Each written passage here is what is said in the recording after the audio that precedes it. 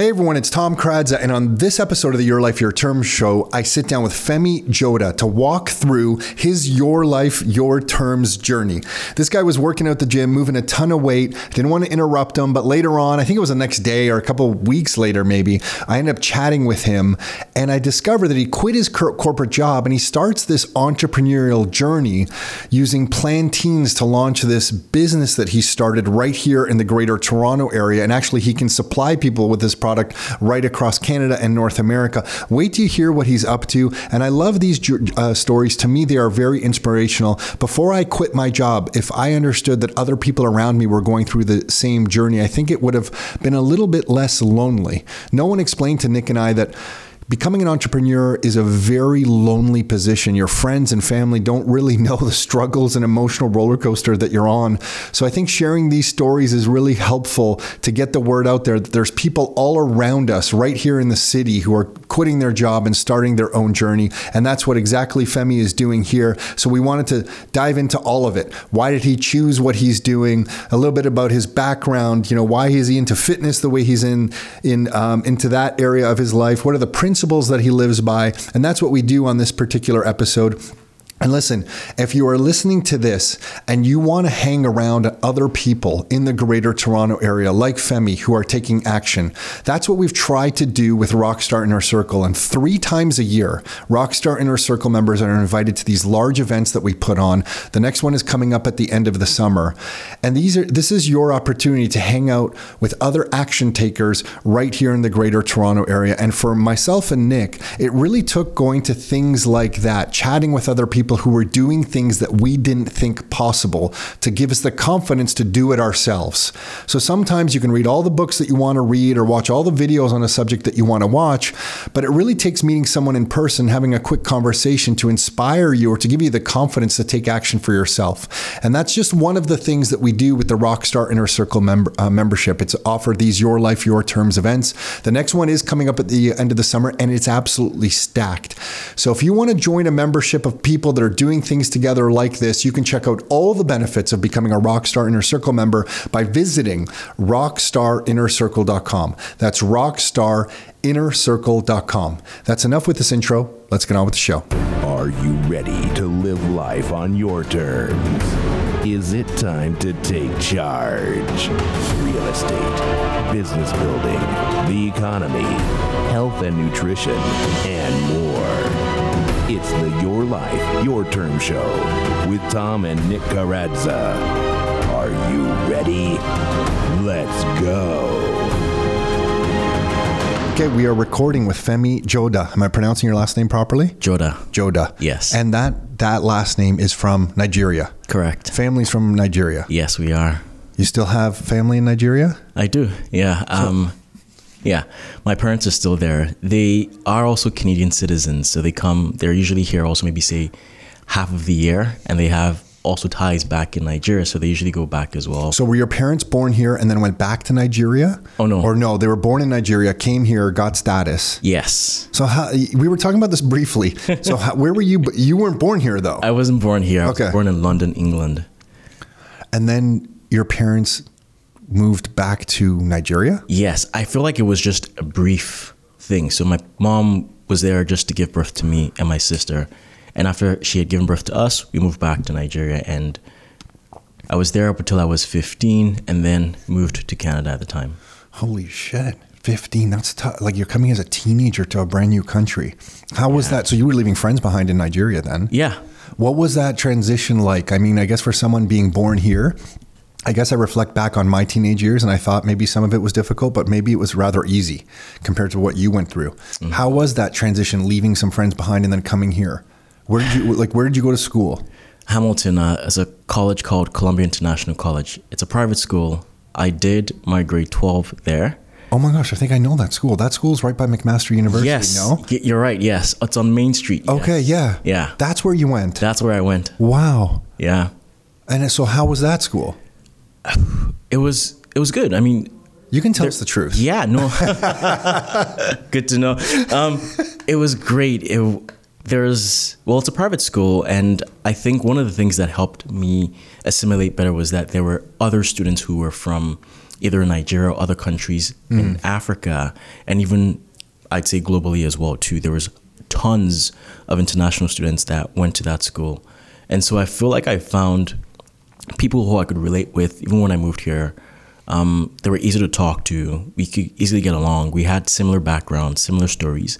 So I think that helped me adjust a lot quicker than if I just came into the country and maybe I went to a school where we didn't have, maybe say, mixed cultures, etc. Right?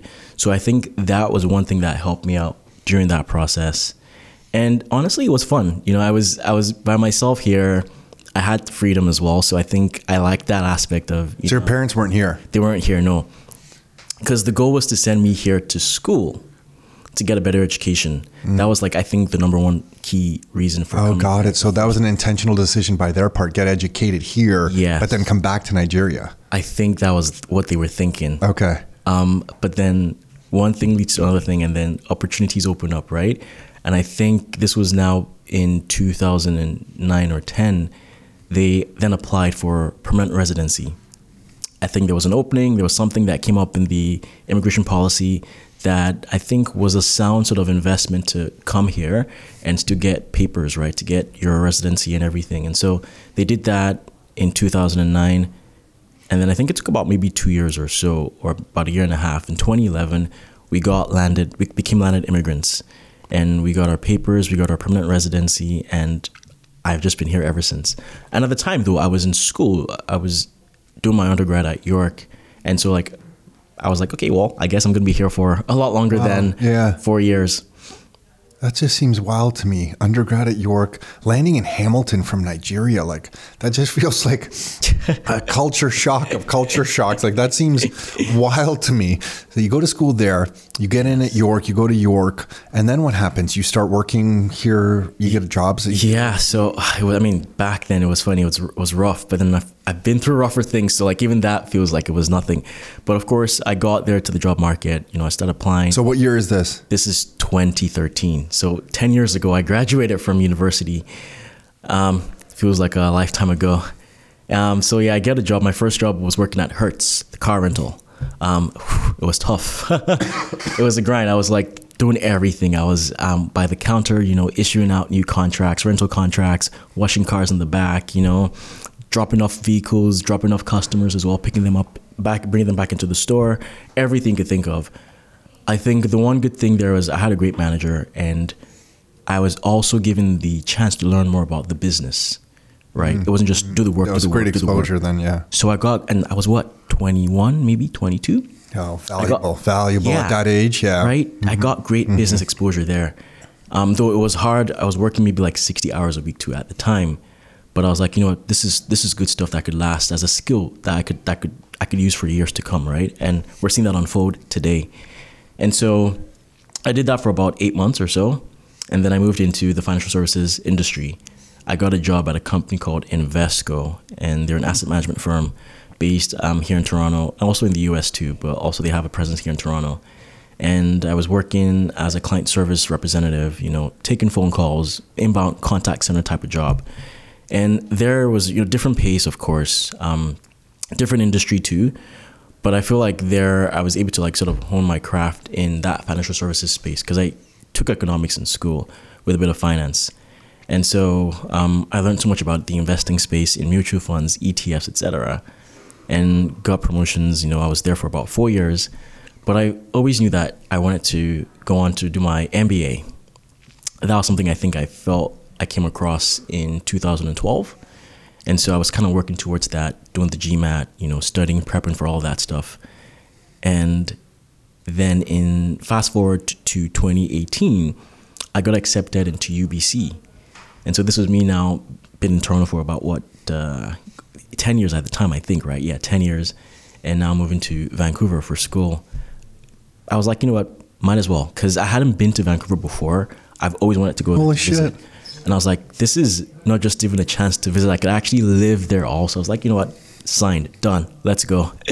And so 2018 summer, I packed my bags, fly off to Vancouver for another... Parents are still here? They're still here. In this area? Yes. Brothers or sisters in this area? A sister, yes. Sister. Yeah. But then you leave. You're like, screw it, I'm going to UBC. I'm going to UBC. And I was there for about 16 to 18 months. Had a great time. A lot happened though. One, of course, let me just back up a little bit. So when I was going into UBC, I went in with the thought that I wanted to go pursue management consulting after I was done the MBA program. That was my path going forward. And so I think maybe say first month and a half or so into the program, I was like, not sure if that's what I really want to do with my life, as far as a career goes. And so I was like, let me try human capital consulting instead, go that human resource approach. And so I took a few courses there and I was like, okay, you know what? I want to try entrepreneurship. That didn't just stumble upon me though, because the idea for this came 10 years ago also. So mention this for people who don't know yet. So this is Dodo Foods Inc. This is my business that I have right now. We launched about about 2 months ago. And we're, just trying to make things work now. Here's our focus though. We specialize in creating plantain-based products that are nutritious, high in value, and good for your body. And we want to do that and just make it grow as big as possible outside Canada, even across, the globe. And the reason that you have this knowledge is because you're in Nigeria or back home, you were growing up eating plantains? Yeah. Growing up, because here I feel like it's still a specialty market, niche market. If you don't have that in your background, you probably, I don't come across plantains too often. And then hearing your passion for them when I stumbled into into that conversation at the gym, like, holy shit, what am I missing here? So this was the entrepreneurial call for you. Yes. And then what can you tell us then? So I want to dive into this, but you're at UBC. And so that's the realization that you're not going to pursue any sort of next corporate job. Correct. And then you came back here. Yes. But before I came back here though, we had 4 months in the summer of 2019 to either do an internship or an entrepreneurial project at UBC. And so I was like, I've had this idea of starting a business, doing something with plantains since 2013. Haven't really scratched that itch yet. And I'm like, this is a chance. I get 4 months, no distractions, no interruptions, nothing. Just focus on seeing if this actually makes business sense. And I was like, hey, screw the internship, screw getting paid. I'll do this instead. And so that was where I sort of dug deep. And I was like, you know what? We're doing marketing research, business plan, like everything. And so I spent those 4 months in the summer, again, doing those things. I spoke to potential clients while I was there, on campus, off campus, did market research, of course, did a marketing plan and a business case to see if this actually makes business sense. And so, I also did product development too. That's the key thing. So I worked with the UBC professor in the food science department to see, okay, how could we actually make frozen plantains? Because let me even take you back further. So the reason why we were thinking of this is, like you said, I think most people here don't really know about plantains. You do go grocery shopping and you go in there, the produce aisle, you see there's bananas. Right? I see them. Yeah. I'm like, okay, what do I do with them? That's exactly right. Yes, and I think there just isn't that education or awareness about what these are. And I think that's a huge opportunity to, educate the market, to bring something to light. Because again, I grew up eating these 4 or 5 times a week. So for me, it's a staple. Though when I moved here, I couldn't find readily available plantains that were ripe and ready to eat. The ones you probably see at the store are usually green. Think of a banana. If it's green, you don't want to peel and eat. It's still starchy. It's just not sweet. Similar to a plantain as well. When it's green, some people eat it when it's green, but you have to cook it in different ways to make it more digestible. But typically, most folks that I know eat it when it's a little bit riper, when it's maybe yellowish, greenish yellow, or even yellowish black as well, on the sweeter side. And so I was like, why is it that I just can't find ripe plantains? Because at home, they're everywhere, right? Yeah. And so I was like, so a friend and I were just thinking about this. This was back in 2013, and we're like, if we can have frozen bananas, frozen strawberries, frozen fruits and vegetables, why can't we just flash freeze plantains when they're ripe at that texture? And that was how the idea was born, really just like that. And it wasn't, okay, let's just go and create this. It was, let's even see if this even exists anywhere. If there's frozen plantains at the store that we just don't know of. And we just checked. None. There was nothing. I feel like there were only 2 companies that were doing something similar to what we're doing now. They were based in the US. You couldn't find them in Canada. Like, they were not in any stores in the GTA from what we found anyways. And so we're like, hey, like, this presents an opportunity to actually create something and take this to market. And so we're working hand in hand. We did our research work and everything, but we just didn't go out and execute. So that's why there's that, from the idea to like actually doing this, there's that time frame. And of course, life gets in the way, right? So we're like, well, we just finished from school. You just graduated in 2013. Okay, get a job, work. And, things kind of like fall by the wayside until I was like, nah, not anymore. Like, let's do this. And so how did you work with somebody at UBC to figure out to approach vendors, I guess? Like, how did you go through that product development life cycle? Like, where are you sourcing these right now? How did that come to? So, I mean, then it was just more like, let's just do a test and experiment to see how you can actually flash freeze them. So I would just go to the grocery store, pick up a couple of plantains and just... And you would try it. And try, exactly, yes. And it was interesting because one of the things that I learned through that process, like working with a professor, like, he was a great person and he had the right skills and knowledge, but what he taught me was a theoretical framework of how to flash freeze fruits and vegetables that would not be applicable to plantains. So we did try it out, a couple of times during my time at UBC. One thing I kept on seeing was that it just had a different taste. Like, it didn't taste like an actual plantain because there were a few other steps involved in that process of flash freezing that didn't have to be. And so that sort of like changes and modifies the taste or the texture of the plantain. And I was like, this isn't a product I can, take to market or stand behind because it just does not taste like plantains. And so anyways, I finished my program at UBC end of 2019, moved back here, January 2020. And then I started approaching kitchen facilities to see, okay, like, where could I actually get this done? Where could I actually produce here in the GTA? And I came across one just east of Toronto, and I was like, hey, this is the idea that I'm trying to get to. We've done a few tests, but didn't come out as expected. How can we rework this? How can we like maybe just find different ways or different techniques to flash freeze without changing the texture or the taste of the plantain? And he gave me like one simple insight, and that was it. We tried it out, like a trial run, and boom, it was like perfectly exact same taste. So like fresh, frozen, no difference. Awesome. And is that what's in the smoothie that I'm drinking right now? Frozen ones that you put in here? Correct. Because it is a nice texture. I think there's a different flavor. I drink a lot of smoothies with strawberries, blueberries, bananas. But I can tell this is slightly different. Yeah. The taste is different. And I don't fully know how to describe it. But it is like a banana taste. But I don't know if you're saying mild or I originally said richer. Like, there's just a different taste to it that's quite nice. Yes. So now that you have this, now it's like kind of going to market with this thing.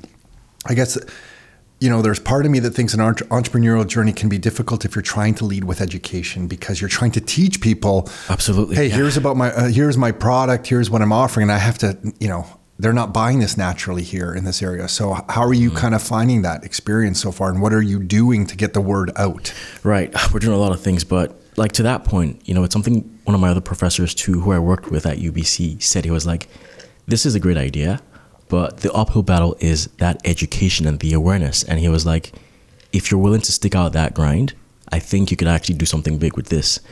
And I'm seeing that today, like people just don't know what it is, right? So it's like, we got to lead with education. And so I think one of the easier ways to do is sampling, right? Here, yeah, because once you have it, you're like, holy smokes, I'll have another.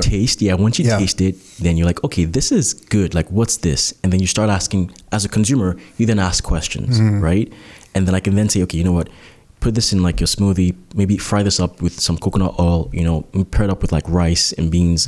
Fry it up with coconut oil. Yeah. Got it. Right? Like, give it a more tropical flavor if you want to, right? Fry it with eggs for breakfast, put it as toppings on pancakes. Like, there's different things you could do with plantains, but it's just, again, creating that education. And so one of the things, I wish I brought my package here as well. One of the things we have on our new package that we launched about a month ago is recipes on the back. Oh, smart. So like easy step-by-step recipes you could follow. So if you see it in the grocery store, you just pick it up, turn the back. Oh, there's a few recipes here, plus a QR code that links to the recipe page on our website, again, to just show you how else to use it at home. And I think that's one of the ways we're trying to drive and create that awareness too. Of course, through our social media, Instagram, TikTok, Facebook, just putting out more recipes and content about how to use the product. So since 2020, this has been a full-time effort for you, correct? No, 2020 was an interesting year. Yeah, for all of us. Yeah, right? Yeah. And so it's funny, me thinking back to this now that you asked the question. When I came back to Toronto, I was just gonko and going full on this, right, on the business. And thank God for my family. I love them to bits, but they're like, hey, you just went out there, you spent money, you just got an MBA, like go get a job, go get a high paying job, make some money, right? Make some money, right? And I see their point, but I was just so fired up too. And I mean, I took their advice, of course. I got a job, but then I was intentional about the kind of job I got. So, I was applying around looking for something that I thought would be a good fit for me and give me, again, skills that I could use long term. I'm always thinking of skills, acquiring skills. And I came across this job at a bank, CIBC. It was a product manager role where you'd be helping small businesses. I love small business. That's what I do, right? And so I was like, you know what? Creating financial products and services to better entrepreneur's life, it sits well with me. It makes so much sense. So I was like, you know what? I'm going to apply for this job. And long story short, I got the job. I was working there since 2022, just the end of 2022. But while I was there, I learned so much about the industry, banking, creating financial tools that can help small businesses, which would eventually help me as well too. So I kind of got the inside scoop on, what to do and how to run my business, to make it have financial sense and stability if I was to go approach the bank for a loan or for some credit funding. And while I was there, I loved that job. I loved everything that we did because, again, we were helping small businesses. And again, this was a time where businesses were hurting, right? So bad. And there was a lot we did there to help them as well, to just, even just stay open and just stay, have some sort of cash flow coming in as well. But I knew ultimately at some point I wanted to focus on the business. And so I was like, when is that going to happen? Fast forward from 2020 to 2022, I was like, okay, you know what? I'm just going to still work here, but try to launch this business somehow. I just can't stand still. And so I go on Shopify, launch a website. I create a website on Shopify. And also backstory to that. So I've been an entrepreneur for a while.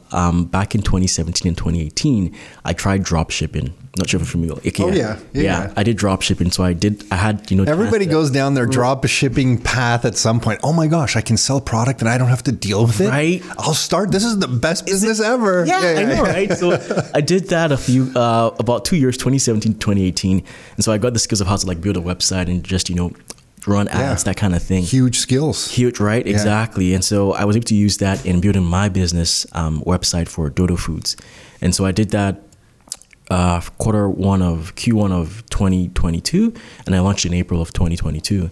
And, when Big Blast. Oh, wow. Okay. So it's April 2022 has really been the big launch. Yeah. Good for you. So this is a baby for you right now. It is, yeah. This is the hard part, man. This is to get momentum in this business. You're in the thick of things right now. Yeah. And it's interesting that the skills that you've picked up along the way, I think everything from almost just your school being dropped into a different country and having to survive that. But then you were daring enough to go out to UBC kind of on your own.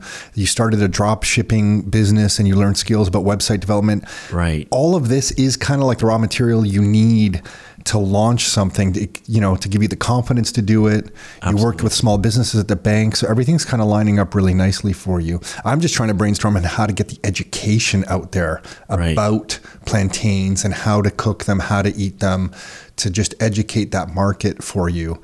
But I guess from April, how do you start approaching things? Because I think you mentioned to me you're in farmers markets and stuff like that. Yes. So that was one of the things you started to do right away last summer, I guess? That was just this year. So that was this year. Most of our efforts have just happened in the last, say, 3-4 months. Oh, awesome. Okay. Last year was, just get it out there. Stop hanging onto this thing for a while. Just get it out there and start something, right? And so that was what last year was all about, from April to, I guess, December.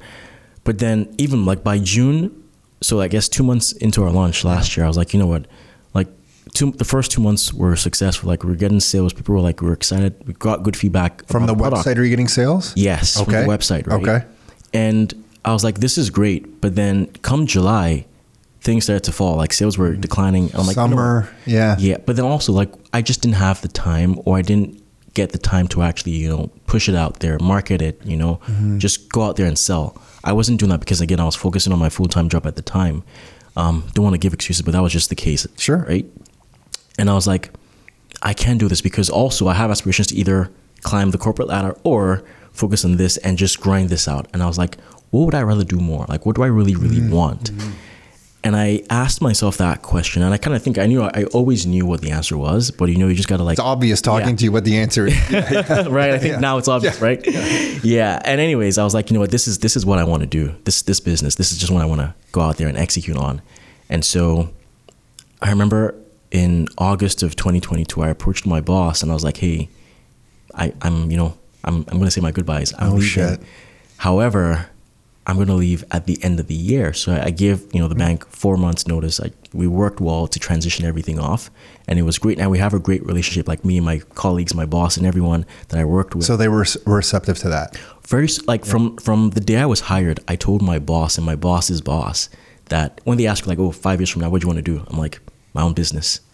So they knew. And so my VP said it wasn't a matter of if, it was a matter of when, you know, and that was kind of good to hear, because they knew I was definitely in on this and I was for the long haul and just running the business. And so when I, you know, told my boss, he was like, yeah, you know what, this doesn't come as a surprise, that he knew it was eventually going to happen sooner than later even. And so anyways, we transitioned things off, you know, December comes around, I say my goodbyes. January comes, I'm like, let's go. And so we start off with a huge event, the Toronto Food and Drink Festival, that happened in March of this year. Oh, awesome. That was a big event. It was downtown Toronto. Like, we got lots of customers there, you know, like people just, great. Again, creating that awareness, right? Just to be out there in people's faces, like, hey, this is what we're doing. This is what we're about. Come check us out. And so we had that. And then this was our first summer doing like farmers markets, things like that. We have a few events also from July up until August. Just again, creating the awareness, just creating the buzz, just showing people, hey, this is what we're doing. This is what we're about, plantains and plantain-based products. And that's taken off now. Like, we're seeing some sales boost. The market is great because now we could actually give out samples. We could do testers. Yeah. We could sell direct right there without having to come to the website if you don't want to, you know. So we're creating more avenues and ways to, you know, get customers, acquire new customers, get distribution also, and just grow the brand. So when we were starting this business, we didn't have a database of our own customers to try to advertise to or market to. So we went to some mortgage brokers that we had experience with, who already trusted us, and we told them, hey, we're starting this business about real estate. We want to help investors. No one's really helping investors. Now every real estate person helps investors, but back in like 2006, 2007, nobody was. So we said, could you have a list of clients. You trust us already. Right. Can you send out this mailer to all of your database endorsing us and saying this is kind of great stuff and come and check us out? And we held like a free training class for anyone who wanted to learn how to buy a student rental by McMaster. That's why I know where you went to school. I've owned student rentals in that area forever. I used to drive by that school. I'm like, what's going on in that school? Who are those kids? What's happening? I was in that school. You were in that school. I probably drove right by you. But anyway, so then we would, you know, lead with education as our business. That was our approach. Like, hey, you've probably heard bad things about owning student rentals. Come out to our class and we will tell you about student rentals and teach you about them and how they're actually not really bad at all. I was just speaking to a friend of mine who's owned a student rental for 30 years, never had a missed rent check. Because all the students, 30 years, because all the students are usually backed by their parents. Right. You know, so usually if you have students in there, you're getting paid. You're good. Mm-hmm. You know, are you going to have to deal with the odd party, the odd thing? Yes.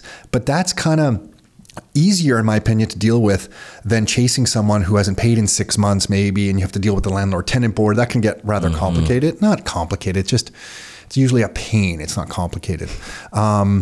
So we would lead with education. So I guess my point is, I wonder where you could go. Like, I wonder if there's like, is there a Nigerian community in Toronto that already has a big list of people who already know, who you don't even have to educate because they grew up eating plantains, and you can go to them and say, hey, here I am here doing this. Can you broadcast and I'm sure you've had all these thoughts already, or to some like quote unquote celebrity chef in Toronto and say, say, hey, I want to share like a new ingredient to your community. Right. Would you be willing to do that? And I can kind of offer some education in the area. I'm basically trying to figure out how you can get onto somebody else's audience or someone else's database of clients to broadcast what you're doing, because then you don't have to spend the money to acquire the attention. They already have the attention. Right. And so for us, it was lawyers, accountants, mortgage brokers. I'm wondering who it would be for you to start leveraging to spread the word. I think you're right. So like food influencers, right? Like on Instagram, on social media, basically. Yeah. Right? Those chefs, celebrity chefs, even people who I think maybe aren't celebrity chefs or even chefs at all, just that have a good following, maybe say sizable following, but just like to cook and just showcase what they're doing, like their lifestyle basically. Even people like that too, who would like something like this, like plantains, I think would be a good fit as well, to just say, hey, try the product, and give us a review, like give us some feedback. What do you think? And can you endorse this product as well too, if it fits within your purview of what you think you'd like. Yeah, totally. Yeah, you probably don't know Health Nut Nutrition. Matthew Varga and his partner, she is huge on YouTube and does healthy kind of foods and that kind of stuff. Anyway, I'll just make a quick introduction. Who knows? Maybe there's something there that they can kind of share what you're doing, kind of spread the word. They have a huge social media following. Yeah, because that just seems like a natural thing to find communities that already would like you. Because you're a very likable person, so that works for your business. And then like this product, to just share it, because the other way to grow the business, and I'm sure you know all this stuff, but for us was doing paid advertising at first. So like we had to find the offer that because I don't know if there's one particular product that you find is selling the easiest. So for us, we found what people seemed to get attracted to was a very simple real estate investing approach. It wasn't even the one we had the most experience with at the time. Okay. But it was just buying single family homes, renting them out, and then offering the tenant the option to buy the property at the end of a 3-year lease if they wanted to. Okay. And you didn't have to do renovations. There was no flippings. It was a nice, easy kind of real estate investing strategy. And we led with that because from our marketing, even though we had flipped properties and done student rentals and knew all this other investing stuff, that was the one people responded to.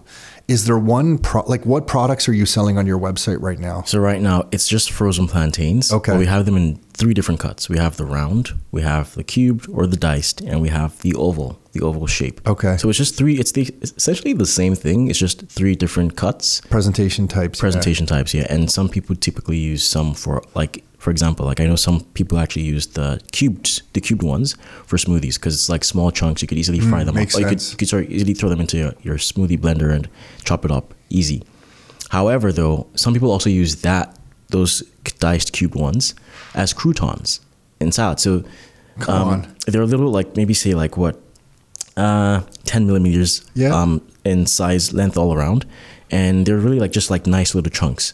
So think of croutons. It's like breads and just little chunks as well too.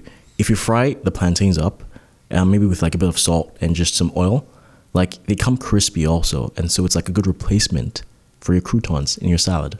Oh yeah, nice. Yeah. And so there is a lot of education here because that sounds brilliant, and I had never heard of this before. Right? Yeah. But there's so many applications that you could use plantains for. Where are you? So how about the process of sourcing your plantains? Was that difficult to get going? Yeah, I mean, it was a little bit challenging because again, we can't really find optimal ripe plantains, and so I had to really reach out to people at the Ontario Food Terminal, because typically, if you think of plantains, these are all coming from either Guatemala, Ecuador, Mexico, some mostly South American countries. Okay. Because we just can't grow them here just due to our climate, right? And so it's well, how can I actually find plantains that are good, that are also premium quality, grown on a good farm? And honestly, just the internet, Google just being my friend, just searching and calling up people hey, do you guys have plantains? Where do you source them from? Which country? What's the process of sourcing those plantains? And then can I then buy from you after I find out more information? But it's just picking up the phone and calling. But one thing that helped me also was, so again, we had the idea since 2013. I think around from 2018 to 2020, 2021, I did a lot of that research and that groundwork and calling people to see, where could I get them sourced from? So that kind of helped me when I launched in 2022. And I didn't have to do all that same research work because I already had the answers from before. And I was like, you know what? Okay, I know this company, ABC, they have plantains. They're a good company I could work with. And it seems like they have good supply.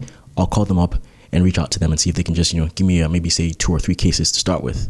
And then from there, grow. Good for you.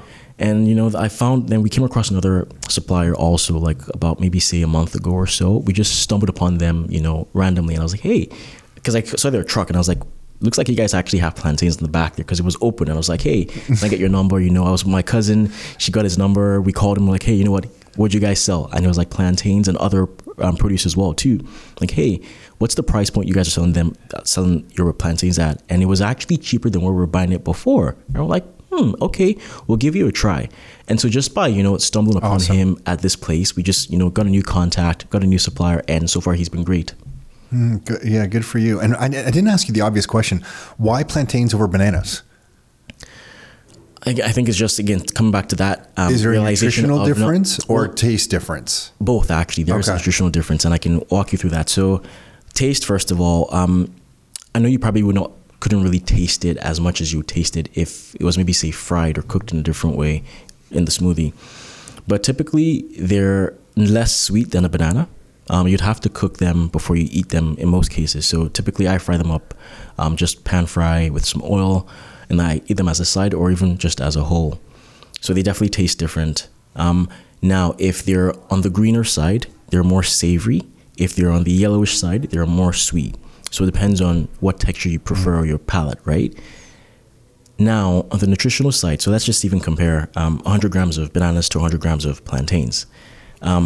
As far as calories, I think maybe say bananas have like maybe say 23, plantains have about maybe say 45 or so. So you get more calories from, same grams of plantains. And you need calories. We'll talk about you working out at the gym in a little bit. You need calories for what you do. Yeah. Right. Yeah. And I mean, it's also good carbs too, right? So I think also you have about probably a 10 to 20 gram differential between plantains versus bananas on that scale of 100 grams of either or. Vitamin A, vitamin B6 as well too. It's like by almost 1,000-fold more value in a plantain versus a banana. So it's not that bananas are not good. It's just that I would say this is an upgraded banana, if you would call it that. Got it. Yeah. And then different communities, so like Mexicans eat these. Yes. Someone was just we were talking about El Salvadorians eat these. So basically, everyone outside of Canada, basically. North America, essentially. And so everyone outside of North America. Yeah, Asia, Africa. Oh, Asia as well. Yes, they do. Damn, so these are all around the world. Yes. Huh. Man, I'm so naive to this. This is ridiculous. No, but don't feel bad. I guess it's just the society that we live in today, right? Like, we just aren't aware. And that's just where my mind goes to, like, oh my gosh, there are so many different populations in Canada and the Toronto area. If there's a big Mexican something going on where you can present this, and if Mexicans are already educated on this, there's a market sitting there waiting to know about dodo foods. Yes. You know what I mean? They're already educated on this thing. You don't have to educate these guys. And that's something also very interesting that I'm coming to learn also, and I've learned over the last 2 years. So there's the market that already has the education. They know what it is, right? Within that market, there's a subset of people who are, they like things a certain way, or they're hesitant to change. Oh, got it. When they see frozen plantains, they're like, they're not used to it. Why? I just buy it fresh. Because even for me, growing up in Nigeria, I don't have to flash freeze plantains. I would probably never do that. You're just going to get some fresh ones. Yeah, exactly, right? Yes. But come over to this side of the world, right? We just can't get them, right? And it's like, well, if we can't, then, there has to be a solution. And this is one thing that we've seen to work. Again, those folks that subset of people who are resistant to change, they're like, well, it's not fresh. It's got it. Okay. And here's the thing, right? Studies have shown it's a huge misconception. Frozen versus fresh, they're almost I know now. Right? Yeah, well, and I think now with berries and stuff, there's more nutritional content in some of the berries that are frozen instead of sitting on a truck and picked before they're ripe. And I think that has gotten better over time, because now we have better technology to actually freeze at optimal levels, right? Because now in the case of berries, right, it comes off the tree, and within maybe either a couple of hours or the same day, within a 24-hour period, it's getting straight to the freezer, to get frozen. right? If it's just fresh, it stays on the truck for a couple of days. In the dark. Exactly, right? Yeah. That process of getting ripe, or the ripening process has already occurred multiple times. They don't even smell right. You know, when you smell a berry from coming up from California on a truck, you smell it, you're like, it's not the same as an Ontario berry. It's not, it's different, exactly, right? Yeah, so there's all these other parts that people don't see, like at the grocery store, that process, right, from the farm to your table has occurred, but you don't know exactly what that has and what effects it has on the nutritional content of what you're eating. Whereas if it's flash frozen within maybe, say, hours after it's been plucked, that value and that nutritional value is stored at that time when it's flash frozen, and that's the benefit you get from eating frozen products. When you're going to a farmer's market, I imagine a lot of people there are new to plantains at farmer's markets. Yeah. What has been the reaction there? Wow, there's been a couple. I think one, we didn't even know what this was. Or I think most folks, there's a camp of people who have tried it before. Maybe they were on vacation to maybe, say, the Caribbean. Yeah, totally, Right? Yeah. Or somewhere in Latin America. Yeah. I've had plantains in Peru. I'm but I've never had them here. And I'm well, now's your chance. Now you can. And I think here's the thing. To your point that you said earlier, most people know that they can get them here, especially the ones who've tried them before. But they're I don't know what to do with them. Mm-hmm. I don't know how to make them. I see them in the grocery store right next to bananas, but then I don't know how to make them, and I don't want to go mess it up and not have the same taste I got when I was in Jamaica trying out plantains for the first time. And so that's why we're here. We can actually help you and educate you and give you easy step-by-step recipes to follow at home. And also, in most cases, if you've had plantains in the Caribbean, it was probably ripe. It wasn't green. Mm-hmm. And that's what we're selling today. It's the ripe ones. It's the ones that are sweeter, that have more flavor and texture. That's what people really want. And so that's what we're giving to you right now. It's just take it home, try a few recipes. And I wonder if this market, for someone like me, I'm making smoothies all the time. I dump in some protein that I get from Radix, from Dan. Right. And I'm putting in bananas and stuff. You're right. That's an easy way for some people like myself who are new to this. I'm okay, I can just I'm using frozen blueberries and strawberries already. Exactly. So it's an easy kind of thing to add into that. Yes. So where now with these, I'm just curious on your kind of marketing journey here. Are you doing anything on YouTube, social media yet? Is that something you're trying out? Not yet. So social media, we just have our presence there. We post, maybe once a week or so and try to do more. Ads, not yet. We're actually working on that. We're actually even working on optimizing our website right now. So maybe see in a few weeks, it may not look like how you've seen it today. But we're working on all that now. And I feel now is the time again, like you said, this is that crucial moment of, that first full year of being in business. We have to lay the foundation and then build from there. Do you want to leverage your personality at all in this business, or are you intentionally not? And the reason I'm asking is because you have a very likable and approachable style to yourself and the way you present yourself. Have you thought about using your own personality to market this business as a piece of the marketing? When we started, there's a concept in some businesses, and it's something we learned from some of our mentors, that when you're new in business, you can do the branding, of course, do the branding for everything that you're doing, but people are attracted to other people, and they're attracted to other people's stories, and they buy from other people. They don't necessarily buy from just the brand in and of itself when the brand is very young. Right. So you can leverage your personality in the business, and when people come to know you and like you, they're more likely to buy from you. So something in this business that Nick and I started with, it was us on the YouTube channel. It was us talking about this, us explaining, hey, it's Tom and Nick here. We're sharing this. And that really worked to our advantage early on. Now that we've been in business for about 15 years, people come into Rockstar and they'll mention Rockstar Real Estate, or they might not even know myself or Nick. Mm-hmm. But at the beginning, it was like the Tom and Nick show. Right. So they would come in and say, oh my gosh, Tom, I saw, you do this. I want to work with you. So I wonder if there's an opportunity for you to leverage your personality. It's an asset to you in this business, just talking to you. Thank you. So it's something to consider, but some people just don't want to. They intentionally just are saying, no, I'm going to kind of lead with the brand, and I'm going to be behind the scenes and kind of push this brand out. Yeah. I have thought about that. And I think it's great because, again, thank you for the compliment. And I would love to use that, to even help grow the business. I just haven't been intentional about doing that. And it's not that I don't want to. I'm all for it. If that can give me, an advantage, I'll take it. Yes. And I just haven't really, sought it out. Yeah, it might be something you want to listen. It's your business. It just worked for us, and that's why I'm sharing it. It was a bit of a cheat code on the marketing, because so many of our competitors at the beginning, if I reflect back, first of all, I never thought there was competitors. Like you're doing your business, you have your brand, and like Dodo is going to have its message and appeal to its customer. It has no competition. The way you're going to represent it, there's no real competition. You're doing your thing. So I don't believe in business you have direct competitors when you really are coming with really from the heart and good intent. But something that worked with using our personalities that differentiated us so much, because other people in real estate would hide behind their logo. Right. They would make a branded website, get a nice logo, and then they would kind of hide behind it. You never knew who was behind the website. So there wasn't that like natural human connection, right? Where we were like, hey man, it's us. We're not perfect. We're trying our best. We'll teach you everything we need to know. You know, here's how to do this real estate thing.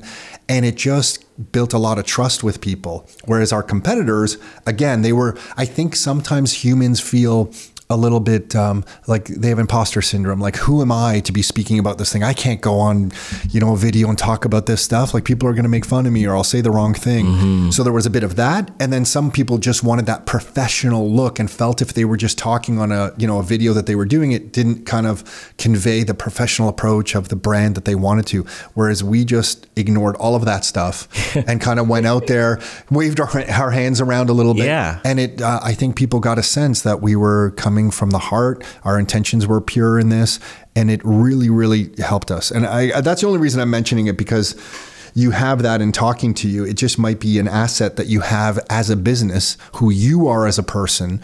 And well, look how I met you just at the gym. First of all, you're doing psycho workouts. Anyone who thinks they're doing a workout and then sees Femi do a workout, you're just put in your place immediately. Because Femi's you're sorry, you were like destroying things in the gym, like in a good way.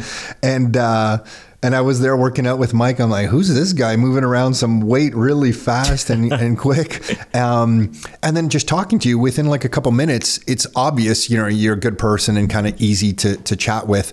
So you just have that about you. Again, it's an asset to the business that to me, most people ignore. And it's something not taught in an MBA. Sure. It's never discussed in university, but out on the streets, that's something that really works. Right.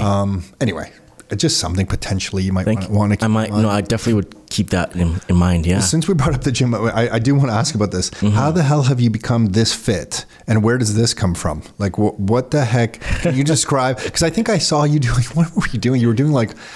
To me, I thought it was like heavy cleans or decent heavy clean and jerks, burpees, rowing. I don't know. You were doing it was like a combination of cleans, I think, and rowing and burpees or box jumps, and you were just smashing it.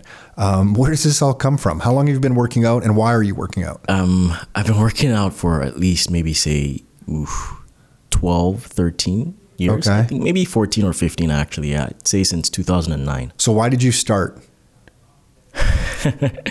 So back then, honestly, it was just, hey, just get the muscles. You just want to look good. Attract girls. Yeah. Honestly, if we're being honest, that's what it was. Like at the time, I was like, yeah, I just want to get the muscles and look. Okay, attractive. so then how the discipline to keep going? I wasn't disciplined very much shortly. Like I think for about maybe say from 2009 to about maybe say 2011, I would say yes, I was disciplined because I had a different motivation at the time. Right, to look good, to have that appearance. I think in 2012 or so, I think that kind of switched out. I wasn't really just caring about the appearance. It was more like now fitness. Like, okay, how do I actually stay healthy and fit? Doing this, like exercising and doing workouts. And so that's where the shift changed. And I found that it was a lot harder at the time to just be consistent. So I would still maybe say a couple of times in the week, and then maybe like say after like a month or 2 months, I'd maybe like take a week off or 2 weeks off, or just like fall off the wagon. Again, I was in school, but you know what? There's always some excuse, right? And I didn't always have that follow through and that consistency, for a while. Like from 2012 to about maybe say 2016, I wasn't always that consistent, but I was still working out, right? So I had a good base either way. And then I think from 2016, I came across a guy who had a boot camp. Then I was going to Good Life in Mississauga, and he looked like he was doing something really, really good. It was different workouts from what I was doing, in the past. So I was like, hey, I want to give this a try and just, see what the results would look like. And it was, I think, a 6-week boot camp. So I gave that a try, and I was like, you know what, sign me up for the next one again. So I did it 12 weeks straight back to back, got amazing results. And I was like, you know what, he also combined like nutrition as well too in that whole plan. And what were some of the movements in the boot camp? Like what kind of things were you doing in there? We had, I think wall balls were in there, battle ropes. Okay, so it was different than just going to the gym, doing bench press and some triceps. Weightlifting, exactly. Okay. Like what traditional bodybuilding, it was not that. It was like mixed up into different things, right? Like some cardio in there as well too. We used the rowing machine a couple of times. So it was definitely varied movements throughout the entire boot camp. And so I liked that format of training. I was like, this is fun. Like it's hard, it's tough. It makes me, push myself, but I do like it though. It's still good. And so I did that. And then again, 2018, I kind of leave Toronto and move out to UBC to Vancouver for school. And so I'm still working out, but I go back to like my traditional style, bodybuilding, weightlifting, that sort of thing. And then I come back to Toronto. This is now 2020. And we have, COVID happens. And thankfully, my sister is also a personal trainer. She's also all about fitness. She's even more fitness oriented than I am now. And I remember when I moved back, because I didn't have any place to stay, I was staying with her and her husband at her house here in Oakville. And I think it was probably from about maybe say March, April, she was putting me and her husband through workouts at home. And it was just fun. It was fun, but it was a grind. And she'd like push it like, go hard, go hard, go hard. And so, I had, again, I was still working out there. So I had, again, a good foundation even throughout the lockdown during COVID. And then I didn't want to go back to the gym, like to a traditional gym after that. I was like, I want to try something different. And I don't know how I stumbled upon this, but I came across CrossFit. I guess it was maybe through YouTube or something. I think actually... Here we go.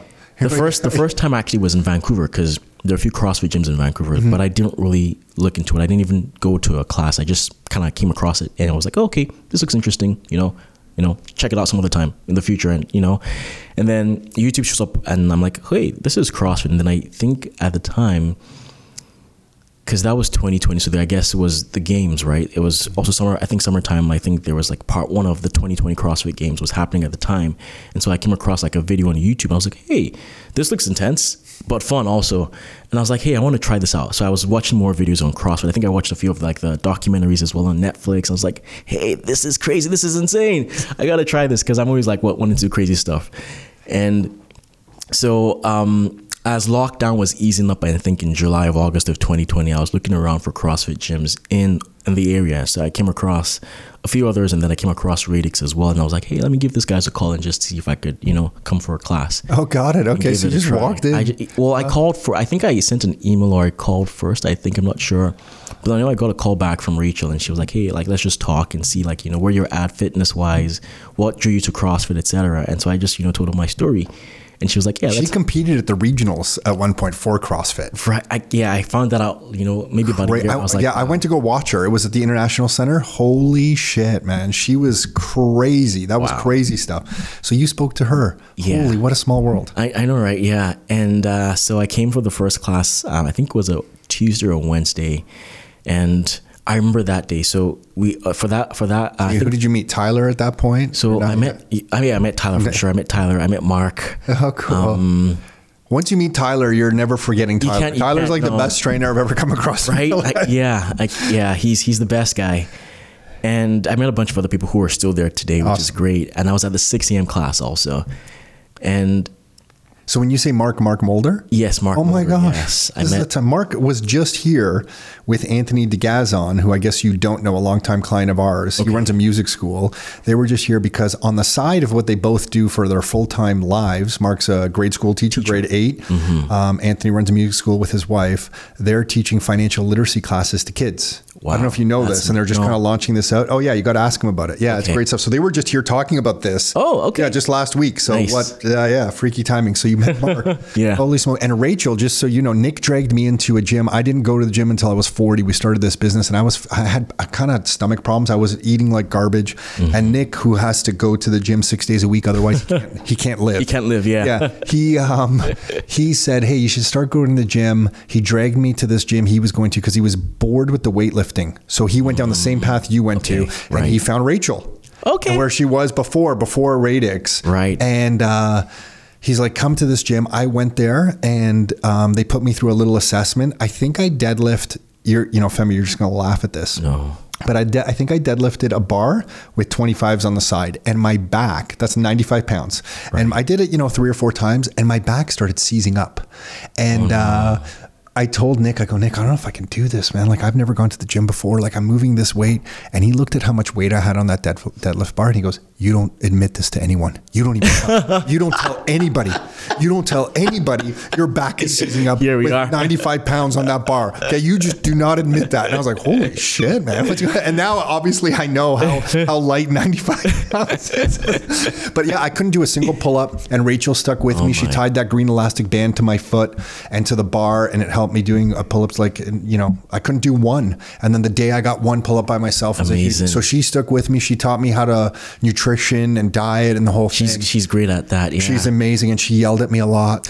But that's freaky that you got her on the phone. Yeah. Okay, so then you go there, and then you start doing some CrossFit style workouts. Yeah, but here's the thing though. So again, I've been working out since I was 2009. Yeah, for a while. Yeah. So I thought, I'm good. I'm fit. I'm strong. And then I think it was either the first or the second workout. I think it was 150 cals. On the rower machine. I feel like a piece of my soul is still on that floor, and I will always be on the floor in Radix, just because then your ego kicks in. Right. You're like, I could do this. And I was dying. I was the last to get off the rower machine. Yeah, were you? But it was great because everyone came around and just cheered me on, right? And that was a great feeling that I've never had before. Oh, cool. Right? So it was great community there. Great community. Absolute great community. Yeah. Wow. Yeah, that's pretty humbling, I think, when you go and do something like that. I think that's what attracted Nick to it, too, because he's been working out since his jaw was broken. He was in a friend of his, they were at a bar downtown Toronto, and a friend of his got into a fight with someone, and Nick kind of stepped in to try to like break up the fight. And one of the guys there grabbed a beer bottle and smashed Nick across the jaw. Ouch. And we thought he had a loose tooth, but then the next day we found out his jaw was broken. He had to go have surgery right away. They wired his jaw shut. He didn't even know. He didn't even know. He went home and went to bed. And then he got up the next day and he goes, I think I have a loose tooth. We went to the dentist and they're like, we just took x-rays. Your entire jaw's broken. We've called emergency on your behalf already. Go there now. So we went there, and the surgeon met with him and said, listen, we have an open spot on this, in the surgery room. You have to decide right now if you want to hope that it heals okay, or we're gonna like wire you shut and kind of level it up to make sure it heals properly. But right now. So he's like, we looked at each other and we're like, well, we don't know anything, but it sounds good. So he went in, and I think I called our parents and said, hey, your son is having surgery right now. Yeah. I guess he would have been around maybe 20 or something, and I think that moment set him down the path of going to the gym and stuff. I think he just thought, oh my gosh, like not as a way of protection to get like bigger. I just think he thought maybe I need to make some changes, and the gym was one of them. One of the ways. And then he just always started going, but then eventually got bored and found the whole CrossFit kind of world. But cool. So you're doing that. You have Dodo Foods now. How are you managing your time? Are you keeping yourself? It's a lot, man. Website development, trying to talk to people, coming here to do the podcast, cash flow, man. Like when I say cash flow management, when you're starting a business, it's just about survival, man. Just paying the next bill as it comes in. You're so right. Yeah. So, there's so much to unpack there, right? Like time management is huge, and has been one of the things I think I've struggled with, like in the last, say, 6 months now that I quit my job last year. And because there's just always so much to do, and there's never enough time, right? What I found though is that I have to pick, and I've learned the hard way, because I try to do everything, all at once or whenever I can, and I just can't. Mm-hmm. And so I was like, okay, you know what? You can't even sustain this kind of habit or lifestyle. You're not even going to have the drive to keep going, right? Mm-hmm. Yeah, it can break you, man. It can break you. Yeah, so I had to make a decision to, I always create a list of things I need to do and things I need to get done. And either beside them, I put a star on what is most important, because I have at least like 6 different things. And I found that I can never even get maybe half of that list checked off, even in a day. I'm like, what's going on? Like, there's just so much, right? Things that come up that day as well that maybe you have to respond to or get a resolution for before the next day. And so it's just really being more mindful, I guess, and prioritizing those tasks up front. That way I know, okay, if I get this and this done today, that's fine. You'll feel good. Yeah. To get things done, the biggest thing that worked for Nick and I would make that list, then pick the things that we knew we had to do but didn't want to do. You know, the stuff that you know have to get done, but that you didn't want to do. We would prioritize 1 or 2 of those for the day. And I would get a timer out and I would set a timer and say, okay, I have 90 minutes to get this item done. And that was it. And I would look at that timer countdown and it would force me to get the work done. And originally I would just stare and do nothing for like 30 minutes. But then when you saw that timer counting down, I'm like, holy shit, I need to get this done now. Yeah. And that really helped us. And then we would just do that day in and day out. 1 or 2 items that we knew had to get done that day that we didn't want to do. We do those first before checking email, before responding to text messages, before looking at our phone, before checking any sports news, anything. And that really saved us. And I did that for years. And that created enough momentum in this particular business to help us. But yeah, it's the biggest thing as an entrepreneur. You're dragged in your time dragged in so many directions, man. Yeah, no, I like that. I think it's we call it eating the toad first. Toad, got it. Is there a book on this? Brian Tracy? I don't know. Maybe I think it's Brian Tracy. Yeah. Eat the toad first. Yeah. So on Dodo Foods now, if someone was to go there, they can order product. It's frozen. It comes in a package. So it comes in something that's keeping it frozen upon delivery. Yes. You're delivering Ontario across. What is your network to deliver? Right now it's the GTA. So GTA. Yes. So if you're in the Greater Toronto area, you can order Dodo Foods. The delivery takes, I guess, a few days, standard delivery time. Less than even, because it's frozen. So we try to get it out as soon as possible. Yeah, got it. Okay. And in most cases, we just sort of like compile the deliveries till the weekend and just do like home deliveries just on one day. So maybe on a Saturday or a Sunday. Okay. And then are you roping in any family to help you out in this, or is it? Absolutely. Yeah. Yes. Like shout outs to my cousin. She's been by my side since pretty much, I guess, like January, like from the get go. Right. And like at the market, even helping me in the kitchen, producing, maybe doing some experiments as well, trying out new recipes. She's always been there. And also like my sister and her husband as well. Like they've been there all the way, just supporting me at every event that I go to. Oh, Femi. And I'm not paying them anything. You have it's such a cool story that you're doing here, and especially that family's involved. In marketing, the biggest assets that you have as a business owner are stories of your life. So what we found, if you ever need something to talk about, and again, I'm just trying to share what's worked for us. Yes. But if you get out a blank piece of paper and you write out all the most meaningful things that have happened in your life, the things where you maybe kind of almost shit your pants or scared you or were intimidating, but you got through it, and just write out all those things and talk about those stories in your business. People get really attracted to those kinds of stories, and it really helps make a bond with the business. So even though it's not about plantains, it's a way for you to communicate to an audience.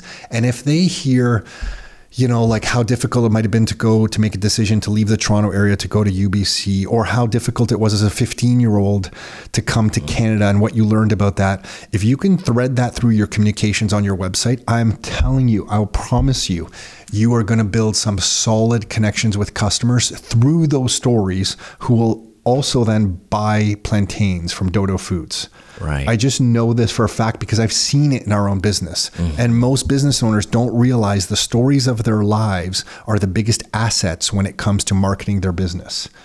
So the fact that you're working with your cousin, and your sister's doing workouts while you guys, are living together, like all these things can be incorporated in the business, and most people don't leverage it fully. My 2 cents. I'm just trying to share what I all ears. Please, give me more than 2 cents. If you can. But cool. Anything else that you want to share that we haven't covered yet about Dodo Foods, where you go next? Let me ask you something. Yes. You seem like a really thoughtful guy. Are there a set of principles that you choose to live life by? You're a young guy. I don't know if you've thought this through yet, but is there a way that you like to live that kind of works for you, or a set of principles you've identified that work for you? I'm putting you on the spot here, Femi, so I apologize. No, that's fine. That's okay. I'm okay being on the spot. Well, I'm a man of faith, so I believe in God, and I try to do everything that I try to do. I make sure I want to root it first of all in God. So I pray. I usually pray about it. I read the Bible, and I serve at church also. And it's just my way of giving back. So that's for me one principle, like being able to give back and serve, where like you don't expect or get anything in return. I think it's just, for me, it's something that gives me joy and just makes me more fulfilled in life. The second thing I would say as far as a principle is just leading with kindness. I think, the world we live in today, there's just so much tightness, rough, like anger as well too. And I think just being a bit more kind. And for me, this is also like me talking to myself. Like I also just need to be more kind, how I treat myself and how I treat other people as well too. How you treat yourself, that's important. Yeah. Do you catch yourself sometimes being too hard on yourself, not being fair to yourself? I think so. And, I'll give you an example. So there was a day I was out with my cousin. I think we were either looking for supplies or something for the business. And we couldn't, I think, it was plantain. We were looking to get some cases of plantain. This was maybe a bit early on this year. And I think we ended up getting, one or so cases of plantains. And I think that was all we kind of accomplished that day. And she was like, hey, this is great. And in my mind, I was like, no. I didn't feel like I was accomplished. And I felt like I should have done more. Either made up a plan, or just maybe do some more marketing, or just do some sales activities, call people, or send a couple of emails as well. And I just didn't feel like I was accomplished, at least in that day, for the tasks I had finished. And I've seen it happen so many other times in my life where I've done a couple of things and people this is great, this is good. And I'm like, nah, I don't think so.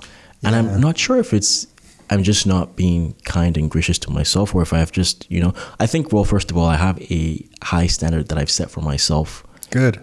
But I don't know that, I don't think, and I don't believe that I can always hit that every single day. It's a slippery slope. It's right. Because you want to have that high bar. Like Nick and I live by a principle in business building, especially early on, that every day we had to make now money and do something for future income. So we needed income today. So we needed to make the sale, ship the product, whatever it was that day to make income. But that same day, we had to do one item for future income. So for us back in the day, blog posts were really big. Now it's more videos and podcasts and that kind of stuff. But it would be, if we didn't do a new blog post or send out an email to our client list, our customer list that day, to not make a sale, but to just invest in the relationship and offer something of value to our clients, right, knowing that type of value generation would get us future income because we were building our relationship, that every day we had to make now income and we had to do at least one thing that would make us future income. And we've always lived by that principle. And then the days that you didn't get that done, you can't be hard on yourself. And Nick and I probably sometimes we're too hard on ourselves. And I want to give you one quick example. We were trying to fill a property early on for a guy from British Columbia who bought with us. So he wasn't local. It was in Hamilton. Okay. And he bought the property, and I promised him that we would get a tenant for him. And I forget the amount of days, within 1 month or maybe it was 1 week. It was something I gave way too short of a time. But I gave my commitment, trying to start the business, I overcommitted. Right. And it was a snowstorm, and we had some tenants calling us saying, hey, are you still coming on Tuesday night or whatever night it was to show the property? And I said, yeah, we're absolutely going to be there, knowing that I had to fill the property for this guy. He needed the money. He needed some income coming in. He wasn't super well off. He had bought this property trusting us. Right. And I told him, gave him my commitment, we would find a tenant. And I guess it must have been, I said a week or something, which I never should have said. I said it.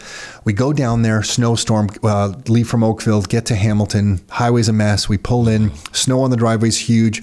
People are on the street waiting though to see the property. Nick jumps out of the car and he was like a human snowblower. He grabbed a shovel and just started shoveling a path. He's basically made an entire little narrow path to the door. And then it hits me. I forgot the keys at home. Oh no. And I saw the people there in the snowstorm who were eager to get in. My brother's there carving the thing. And it just all hit me. I'm like, oh my gosh, I'm letting my brother down who came out here. I'm letting these people down who came out here. I'm letting this client of ours down that I'm not filling his property because now I let all these tenants kind of come out, but they didn't see it. Right. And I'm letting my family down. And I remember driving home that day. I'll just never forget on the QE double thinking what am I doing? I'm letting everybody down. I am failing here. This is horrible. And I kind of remember catching myself saying, okay, I better get out of this mindset because it's a dangerous kind of mindset if you get into a bit of a negative cycle. And luckily I kind of, just washed it and said, okay, I'm going to pick myself up. That Saturday, We went back out, we found a tenant, we signed it, they moved in really quick and we kind of sealed the deal. But I can see if you're too hard on yourself, sometimes you can get into this like negative, and I'm not saying you do this by any means, but I can see how people do. Yeah. And you kind of have to catch yourself. And being an entrepreneur to me is one of the loneliest things you can do in life. Because no one knows like how difficult and the pressures it is and what's going on in your mind. Right. It is a lonely place. Yeah. So Femi, you got to take care of yourself. Thank okay? you. Well, yes, I'm being more mindful about that. Yes, absolutely. Yeah. Cool. So where would people go to find you, to buy some plantains? What's the next step if someone wants to support you? Right now at www.dodofoods.ca. That's our website. Check us out on Instagram as well. The handle is Dodo Foods. That's DODO Foods with an S, CA. Oh, Dodo Foods CA. Yes. On Instagram. Cool. Yeah. And Instagram and Facebook, TikTok. We do have an account. We don't really post much there though, but part of the work in progress. Yeah, cool. Excited to watch you from, kind of the sidelines and, anything that we can do to support Dodo Foods and Femi, man, we want to. I just love the journey that you're on, and I know it's difficult. Yes. So just keep talking to people. Like, it's not a smooth path. It's not. No. But you know what, though? I feel like it's rewarding, though. Like, my sister was asking me maybe 2 weeks ago or so. She was like, how has it been? 6-7 months now in, do you miss your 9 to 5? And I thought about it for a second. I was like, actually, I don't. Not that I didn't hate my job, right? It wasn't like when I hate my job, so I'm quitting and I'm doing this. No, I loved the job I had then, but I just feel so good about this. And I'm the kind of person too who sees, the glass half full, right? So I'm always very optimistic. Also being real at the same time, not delusional. I think there's a bit of delusional, of course, in every entrepreneur. Sure. You have to have that. You got to be a little crazy, I think. Yes. But I'm enjoying it though. It's hard. It's a struggle. Yes. And it is very, very hard. But I feel like, again, I think it's coming back to your life, your terms. I'm doing what I actually want to do, right? Awesome. On my own terms, right? I think there is no better feeling than that. I feel like just doing exactly what you want, when you want to, not because you have to. So cool, man. Oh, that's giving me chills, Femi. Very cool. Thank you. Pleasure to cross paths, man. We're just getting to know each other, but really feel blessed and grateful to cross paths. Thanks for coming in and sharing your story. I appreciate that, Tom. Thanks for having me. Yeah. Only good times ahead. Only good times sir. ahead. Thanks, Femi. Thank you. You're welcome. Hey everyone, hopefully you enjoyed that chat with Femi. You can find all his products at dodofoods.ca. That's DODO Foods, plural. So dodofoods.ca. And you can follow him on Instagram at dodofoodsca. That's dodofoodsca on Instagram. And if you are listening to this and you want to hang out with other exciting people who are doing exciting stuff, you can become a Rockstar Inner Circle member and come to the 3 events that we do a year where we group people together who are taking action right here in the Greater Toronto and Ontario area. And you can learn all about becoming a Rockstar Inner Circle member by visiting rockstarinnercircle.com. That's it for this episode. Until next time, your life, your terms.